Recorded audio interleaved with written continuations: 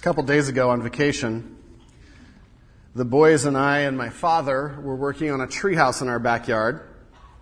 And the treehouse has been a lot of fun to work on, and the boys can't really do the nails and the hammering and the drilling yet, but they were painting and hauling wood and all kinds of things. And we had this extension ladder that's on the side of the treehouse, and that's how we've been getting up and down. And it's an aluminum extension ladder, nice and secure, nice and stable. And I can remember the first time that my boys said, "Can we go up on the platform, Dad?" And I said, "Okay," and I'm right behind them. And one of my boys gets about 6-7 steps up and just starts to shake. And so I come up behind him, put my arms around him and help him up. It's like, "Dad, this ladder's really tough. It's really high and I think it's going to shake. And what if it breaks?" And, all the what ifs. And so he finally gets up there and comes down, and we're talking about what to do about a ladder. And I mentioned, I might do a rope ladder through the trap door. And both of my boys look at me and said, "That'd be much better, Dad. The rope ladder would be much more stable. We'd be able to go right up that." And Dad, my father is there with me, and we pull him over and we say, "Kids, a rope ladder is going to be much more difficult. It's just, it doesn't have a good anchor, and it'll wobble." And they're like, "No, you're wrong, Dad." I'm like, okay, it's just odd to have a 6-year-old, sorry, don't want to get ahead of that, 6-year-old say you're wrong. And I'm like, "Okay, why do you think so?" And he says, and we have a little swing set with a little 3-foot rope ladder that is attached all the way around. And he goes, "I'd go up that just fine." And so in his experience, all he could experience was that rope ladder was fine, and it was stable, and it was easy, and it had to be better than this extension ladder that I was proposing. And Dad and I again were saying, "Kids, this is going to be difficult. Are you sure this is what you want?" And we could not convince them. There was no convincing them. So I built a rope ladder. And one of my sons got about 2 steps up. "This isn't very good at all." Because when you climb on a rope ladder, do you know what happens? You start to go up and your feet go boop. And you're like, "Ah!" And he's just hanging on and shaking and almost in tears. And he finally said, "Dad, you're right.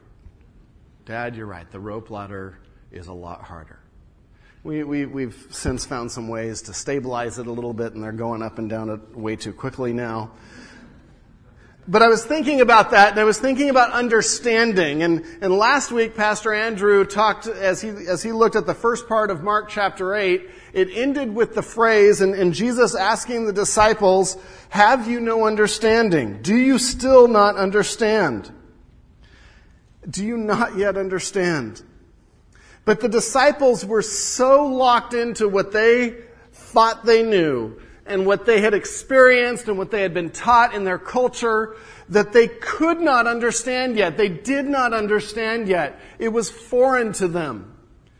And Jesus is saying, "Do you not yet understand?" And Jesus had to change them and had to change their experiences, had to change their thoughts, and give them a new spiritual way of thinking. And it had to come from God. And that's where we come to our text today, the question of how do we understand? It's time to understand.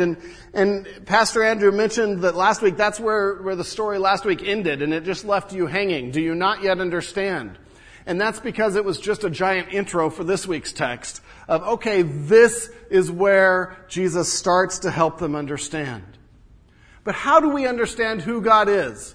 How do we come to a saving faith, but then as we are sanctified, how do we grow in that faith to deepen our understanding of God, to deepen our intimacy with God, who loves us deeply, who wants to be known? How do we go about that? And in these next 2 scenes that we'll look at this morning, we see the revelation begin with the disciples. We see the sightness. And I choose that word. I love to make up words, and so this is progressive sightness.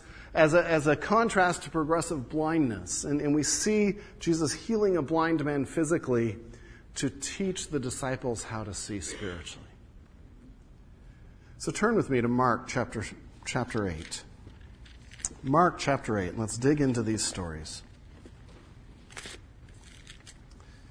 And as we dig into them, see them as more than just a historical fact, which they are, or a historical narrative, but put ourselves in the disciples' place. Put ourselves in the place of a people that are struggling to understand, that want to understand, that Jesus is patiently, as a father does with his children, bringing to understanding. Mark chapter 8, starting at verse 22. And we'll look at both scenes in your notes. I think I put scene 1 and scene 2. The first scene is Jesus uses a difficult situation to reveal himself. Jesus uses a physical situation to reveal himself. Let's read verses 22 through 26. And they came to Bethsaida, and some people brought to him a blind man and begged him to touch him. And he took the blind man by the hand and led him out of the village. And when he had spit on his eyes and laid his hands on him, he asked him, "Do you see anything?" And he looked up and said, I see men, but they look like trees walking.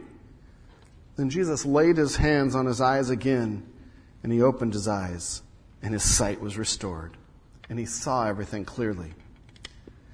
And he sent him to his home, saying, "Do not even enter the village."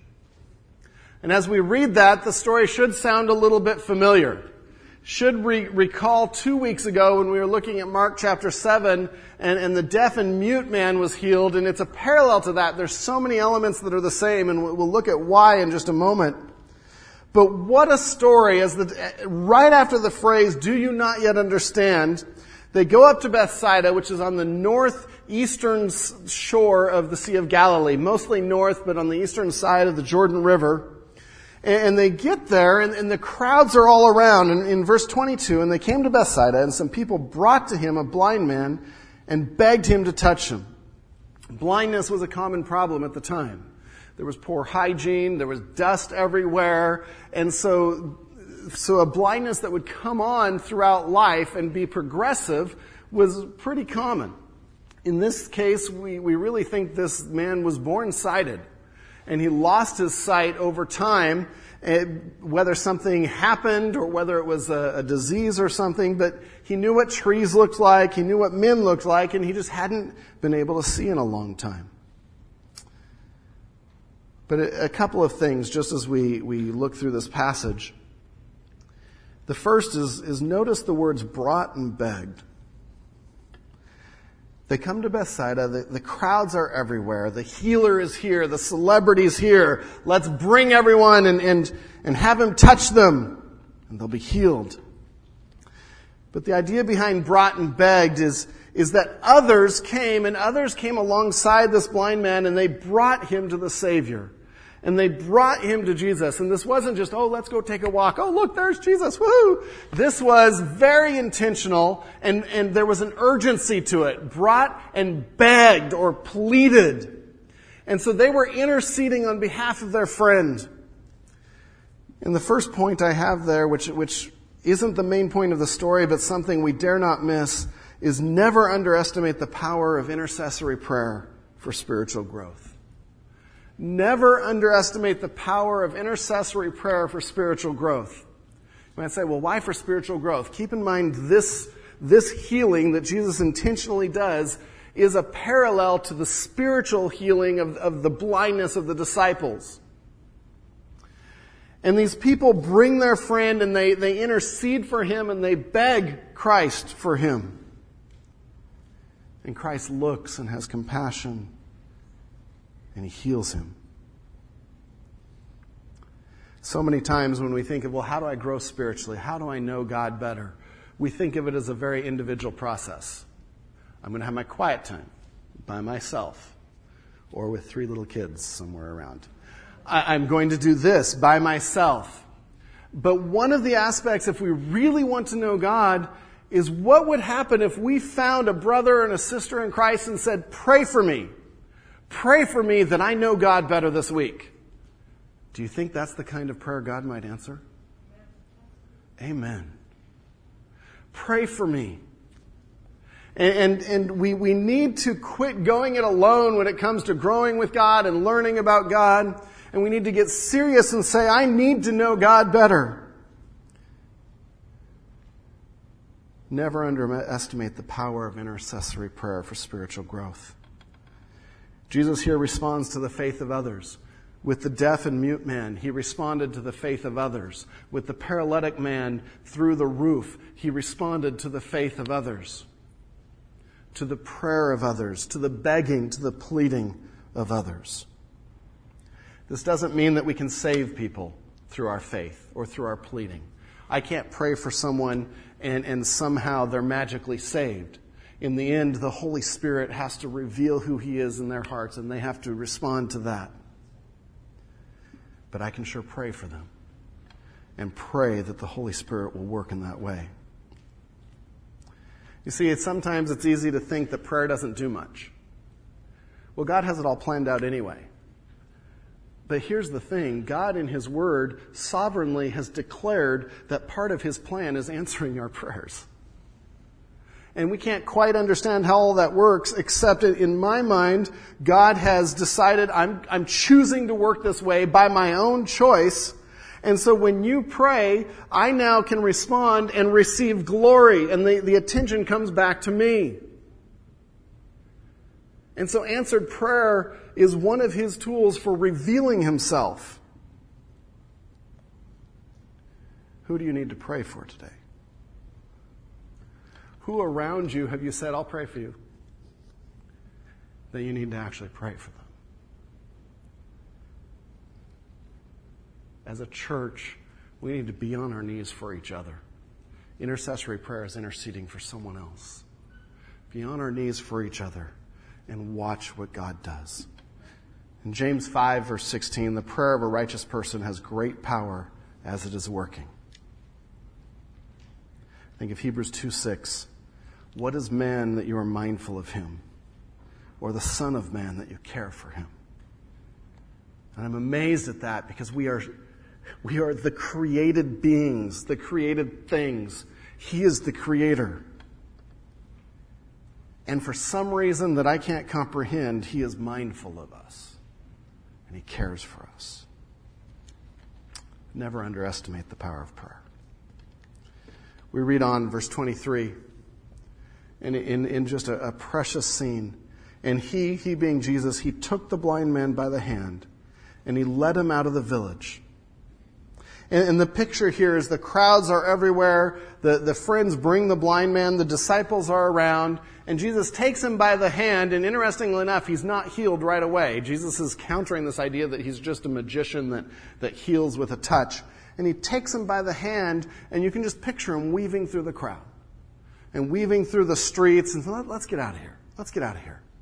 And He gets out of the village and He gets away. And there's all kinds of thoughts, well, why did He do that? And maybe He didn't want people to see Him as a celebrity even more, and that's probably part of it. But as I see this whole experience, because it goes on to say, and He spit on his eyes, and Andrew did a great job of explaining that was not as gross to them as it is to us. I was thinking of asking for a volunteer here. No.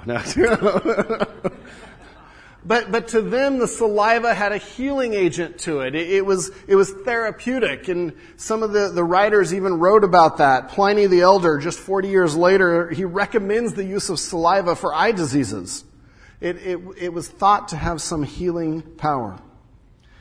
But the touch is what's important. And so Jesus brings him away, and he puts the saliva on his eyes. He lays his hand on him because this blind man can't see anything.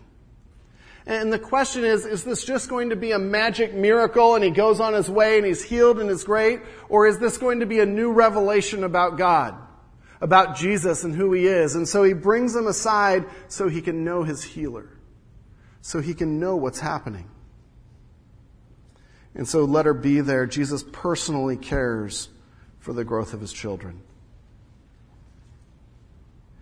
He personally cared for this man. And we saw this in story after story where Jesus has crowds around him and he stops and focuses on the individual. And I take great joy in that, because I know that each of his children he personally cares for. He personally authors their growth. He's responsible for that. And so he takes this man who's on the fringe of society, takes him out of the village, and has some one-on-one time, the man with Jesus. Wow. We read on, and this is where the story gets a little unique, a little interesting. Spit on his eyes, laid hands on him, and asked him, "Do you see anything?" It's the only time we have recorded where Jesus asked if the miracle took. Did the healing take? And the man answers, and he looked up and said, "I see men, but they look like trees walking." There's trees. You think of Lord of the Rings. And he just can't see clearly. And he sees dimly, and everything's a little blurry. Maybe he's a little nearsighted here. And that brings up an interesting dilemma. Why? Why? Did Jesus just not get it right? Well, we know that's not true. We know that Jesus could heal completely. Different authors suggested different things. Some suggested, well, Jesus was doing this to show just how hard this healing was. The healing wasn't hard for God. There was nothing harder about this than, say, raising someone from the dead. It's ridiculous to think of that. Others, and this is a little more plausible, others have said, well, perhaps the man didn't have enough faith. And Jesus was pulling out the faith, and so he healed him partially, and then built his faith a little bit more, and then healed him the rest of the way. And whereas that might make sense, does the text support it? And when we come back to understanding God's Word, we need to come back to God's Word. As we try to interpret it, it usually explains itself. And in God's Word, what did Jesus just say before the story to the disciples? Do you not yet understand? The story that follows, who do you say that I am? And then he starts to talk about his death and the cross and what it means to be the Messiah. And the whole context of this storyline is, who is Jesus, and do you see him clearly? And so if we want to understand why did Jesus do this two-part healing, he's doing this intentionally to teach a lesson. Not to the man necessarily, but to the disciples. He is still trying to break through and help them understand that he is God Almighty, the Messiah, the Savior of the world. And they were struggling with that.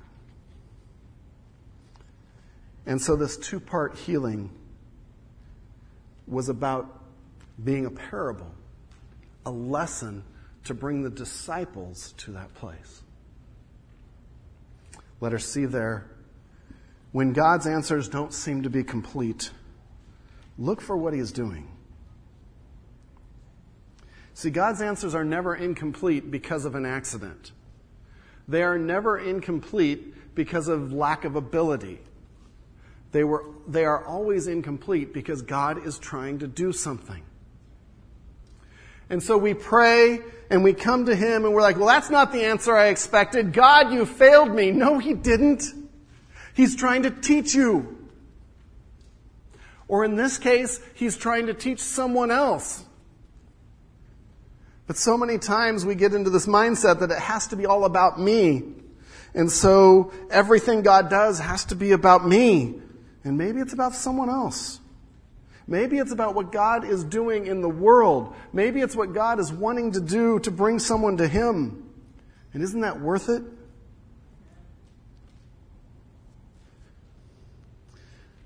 And so we see a staged healing.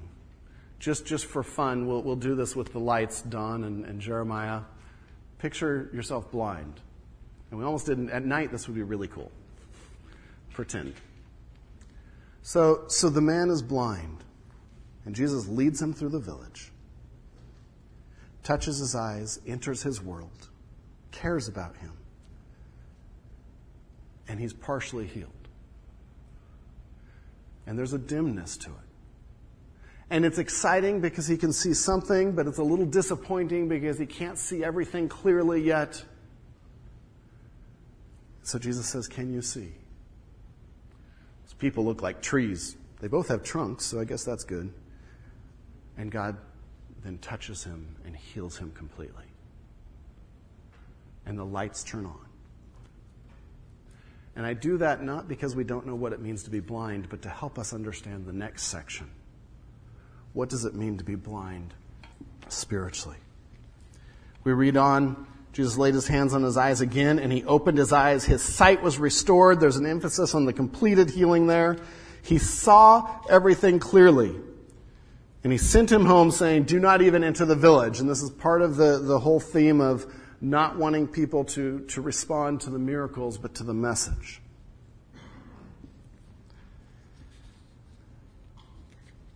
And so we see in this first scene that Jesus used a difficult situation to reveal himself. A man that was blind, a man whose life was rocked because of blindness, that is now healed. But a couple of things before we move to the second scene. Turn with me to Isaiah 53, or 35, sorry. Helps if I read it in the right order. Isaiah 35. Because this story is parallel to the story of the healing of the deaf and mute man in chapter 7 that Pastor Andrew talked about. And it's parallel on purpose, intentionally, because Jesus is showing himself to be the Messiah. And in Isaiah 35, verses 5 and 6, passages they would have been very familiar with, "Then the eyes of the blind shall be opened, the ears of the deaf unstopped. Then shall the lame man leap like a deer, and the tongue of the mute sing for joy. For waters break forth in the wilderness, and streams in the desert." And Jesus here is systematically fulfilling prophecy. For him now to heal the blind man in front of the disciples right after the deaf and mute man, they would have thought, "That's Isaiah. It's Isaiah. This is like part 2. Could it be? Could it be?" But it's interesting in those verses just prior, and keep in mind this is the story of the healing of the blind man is a parable for what is actually happening in the hearts of the Pharisees. Just look back in Mark, back to the Mark 8 passage, verses 17 and 18. "And Jesus, aware of this, said to them, 'Why are you discussing the fact that you have no bread? Do you not perceive or understand? Are your hearts hardened? And catch this. Having eyes, do you not see?' In other words, are you blind? And having ears, do you not hear? Are you deaf? And do you not remember?" And so this was a setup to teach the disciples, to bring the disciples to the turning point of this gospel, to the turning point of their ministry. See, the question is, you're deaf and you're blind. And if I can heal the deaf, if I can heal the blind, can I heal you? Will you believe? And that's where we come to verse 27. Scene number 2, Peter and the disciples finally gain some sight. Peter and the disciples finally gain some sight. They realize that Jesus is the Christ. Let's read 27 through 30 together. "And Jesus went on with his disciples to the villages of Caesarea Philippi. And on the way he asked his disciples, 'Who do people say that I am?' And they told him, 'John the Baptist, others say Elijah, and others one of the prophets.' And he asked them, and he gets pointed here. It's easy to answer for someone else. It's different when we have to proclaim what we think. And he asked them, 'But who do you say that I am? Who do you say that I am?' Peter," I love Peter. He steps up, answers for the disciples. Peter answered him, "You are the Christ." you are the Christ. And to get the impact of that statement, we have to understand that the word Christ is not Jesus' last name. It's not that it's Jesus Christ. It's Jesus the Christ. And the word for Christ there means the anointed one, or sometimes it's translated the Messiah. The Messiah.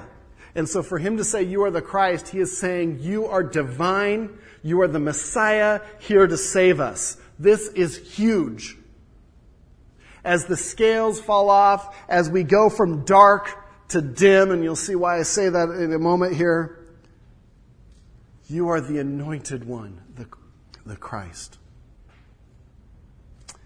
And he, being Jesus, strictly charged them to tell no one about him. Let's dig into some of the details about this, because these 4 verses are the turning point of the Gospel of Mark. Up until now, it's all been about who is Jesus. And sequentially, Jesus showing who he is, that he is the Messiah, that he is God. Now that they get that, the whole rest of the book is about what did Jesus come to do? Okay, let's correct what you think the Messiah should be.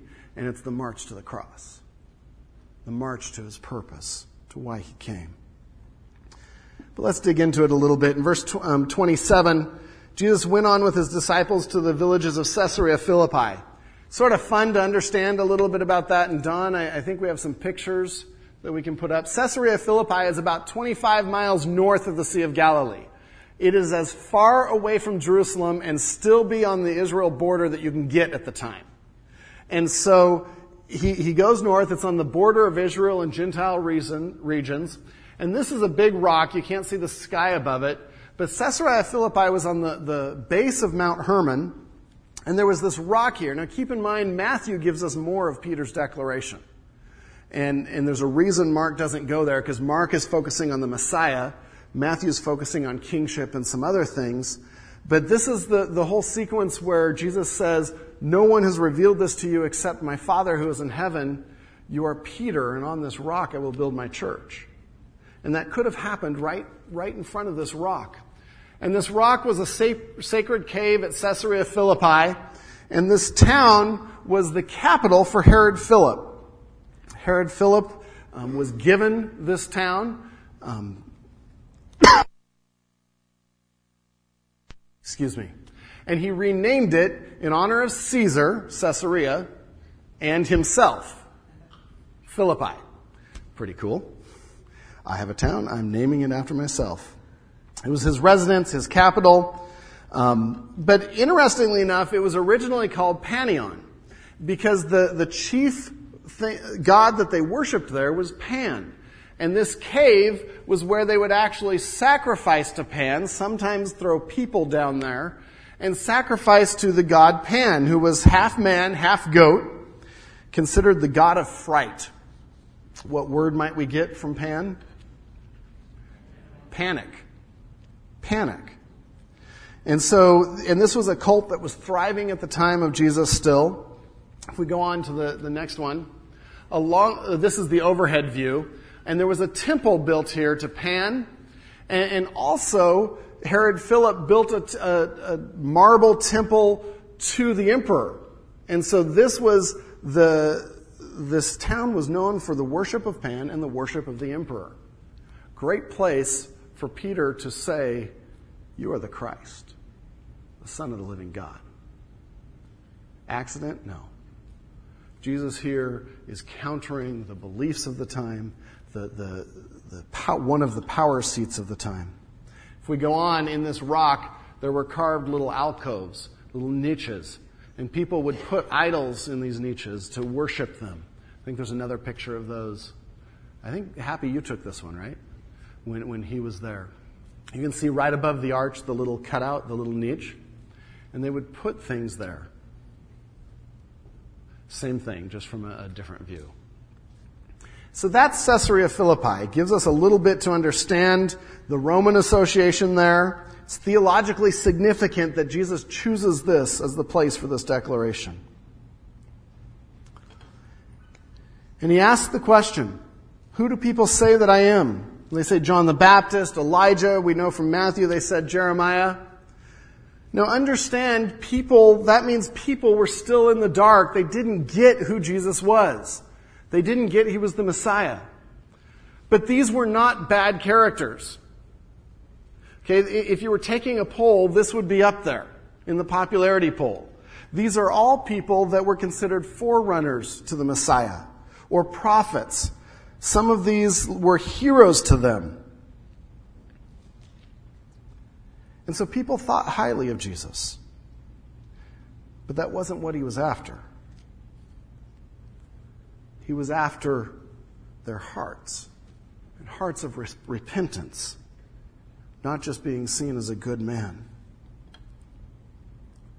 And as we read this paragraph, we are confronted with the same question: who do we say Jesus is? Do we think he's just a good man? If there's those here that don't know him, what do you know about him? At this point throughout all of Mark, we're confronted with evidence after evidence after evidence of his deity. A place that we can't just say he was a good man. He was much, much more than that. And in verse 29, like I said, Jesus gets very pointed and says, "But who do you say that I am?" Who do you, my closest friends, my disciples, the ones that I have poured the most time with out of anyone else on earth, who do you say that I am?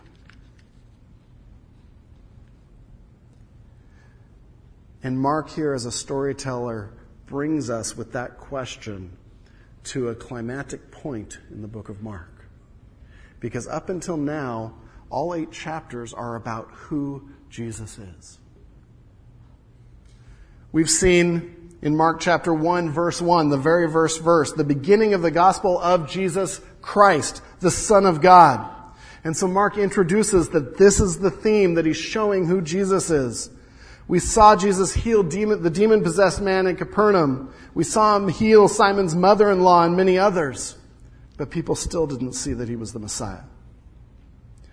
We saw him in chapter 1, verse 40, cleanse the leper as he preached in Galilee and make the leper clean rather than being unclean himself. And they still didn't see. We saw in chapter 2, he forgave the paralytic. He said, "Rise, take up your bed and walk." And the people still didn't see the Messiah. He calls a tax collector, eats with unclean sinners, answers the Pharisees about fasting and answers them well, and what is right and good to do on the Sabbath. And they still didn't see his authority. Continued to heal and cast out demons and preach. In chapter 4, begins to urge us to be open and cultivated to the Word of God, teaches on the kingdom, knew about the kingdom, taught with authority, and punctuated that with the authority stories, starting with the calming of the sea as he's asleep in the boat in chapter 4. And the disciples panic, and he says, "Stop, be still," to the storm. And it does. And they still didn't see. Casts out legion and shows authority over Satan and sin. Heals the woman with the blood issue in chapter 5. Brings Jairus' daughter back from the dead. Shows authority over sickness and death. And people still didn't capture it because they're fighting the very basis of what they thought and were taught their entire lives that the Messiah should and would be. Feeds the 5,000. Shows himself to be the great shepherd. Then after that, sends the disciples out. They encounter another storm, and he walks on water out to them, about to pass them by. And he's testing their faith, even though he wasn't present. Heals the sick in Gennesaret. Chapter 7 shows that what comes out of a person, what's in a person's heart, is what defiles him, not whether or not his disciples wash their hands. Cast the demon out of the Syrophoenician woman's daughter from a distance. Healed the deaf man in Decapolis. Feeds 4,000 more. Challenged his disciples again. And then he gets to the phrase, "Do you not yet understand?" Do you see with an overview of where we've gone in Mark how Mark is proving point after point his authority and his deity.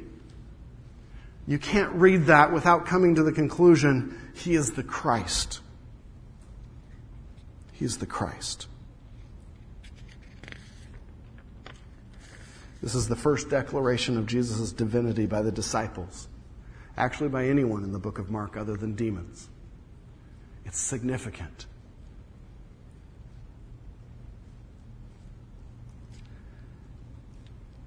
But here's the thing.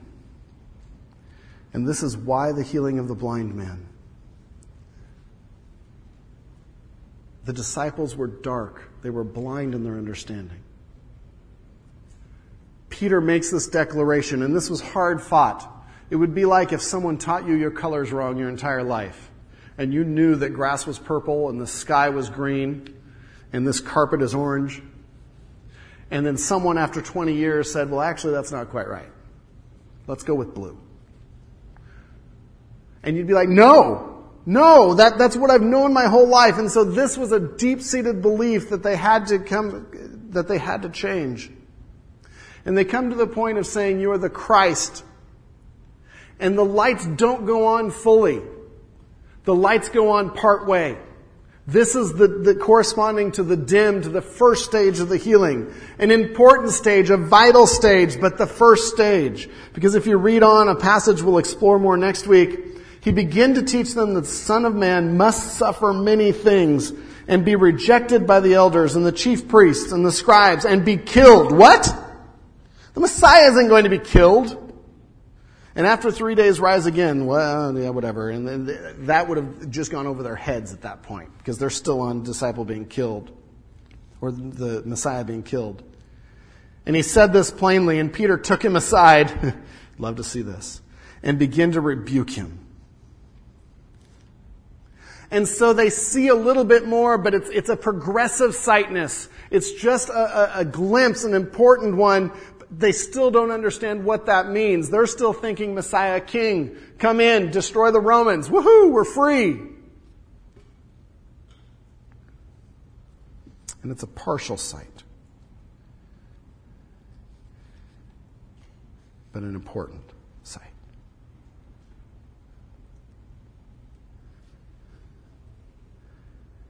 And from here we move from who Jesus is to what he will do. As we start the march to the cross, from the furthest point away from Jerusalem, we start the march to Jerusalem. And he sets his face on Jerusalem. A couple of lessons about partial sightness that we need to take out of this. But before we get those, again, I come back to, who do you say that I am?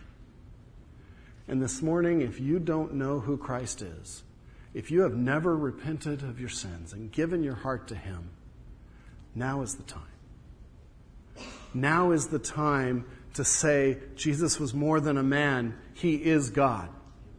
And he came to earth and he died on the cross in my place where I should have been.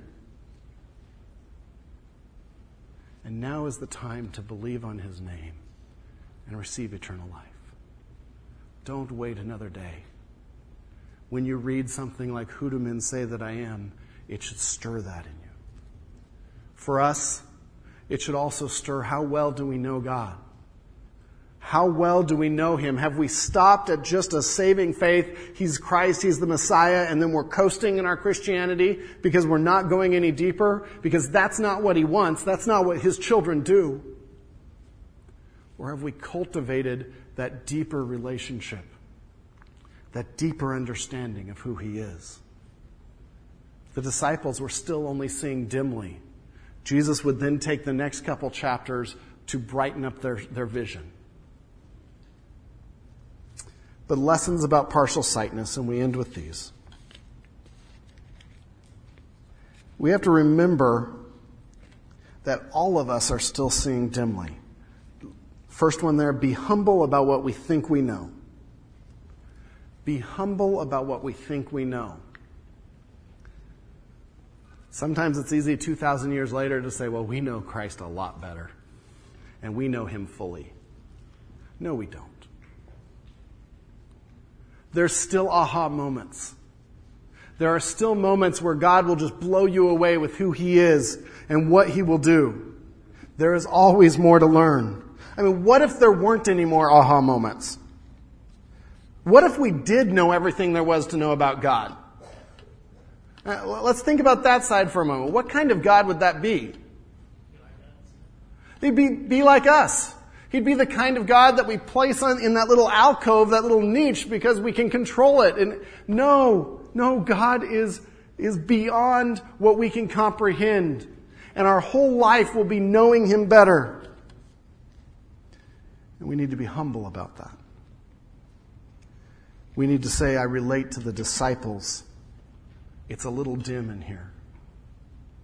It's like, I don't know if you've ever been outside wearing sunglasses and you come inside and forget you have sunglasses on. Like, man, it's really dark in here. Wish they'd turn up the lights. I can barely read my Bible. And then you're like, oh, I have sunglasses on.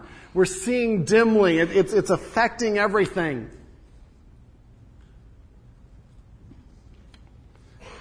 Second thing, don't look down on others who we think see less than we do. Don't look down on others who we think see less than we do.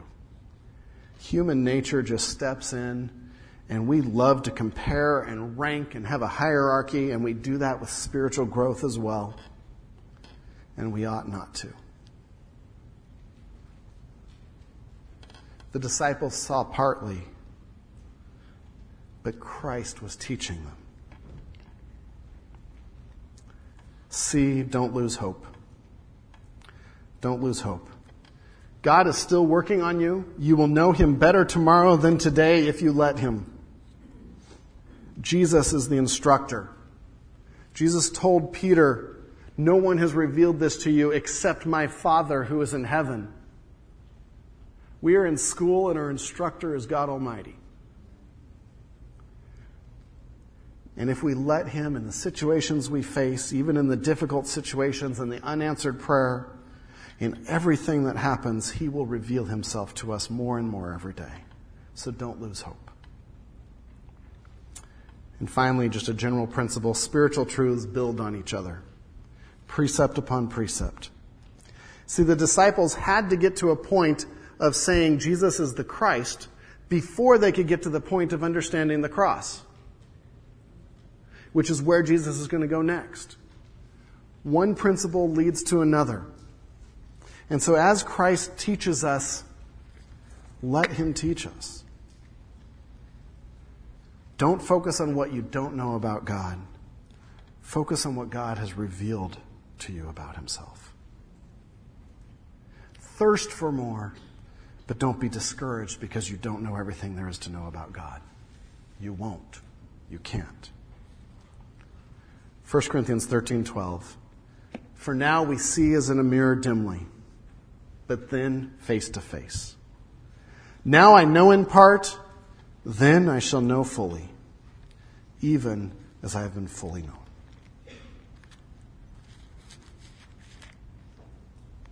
Turning point of the Gospel of Mark says, know God. Know who He is. He's the Messiah. He's your Messiah. He's your Savior. Lord God, our Father, our Messiah, we stand and we proclaim that You are the Christ. Amen. With all that means. That means You are the anointed one, Jesus. That You are the one that came to save. And Lord, I thank You for not coming as a political Messiah, but for coming as a spiritual Messiah that would pay for the price of all that would come to You. That is why we are able to be here today. That is why we serve You. That is what enables us to be adopted and called sons and daughters of the King. Lord, may we not forget. May we not get tired of Peter's proclamation and our proclamation that You are the Christ, the Messiah, the King of kings and Lord of lords. We worship You. We give ourselves to You. We proclaim that You are Lord. In Jesus' name, amen.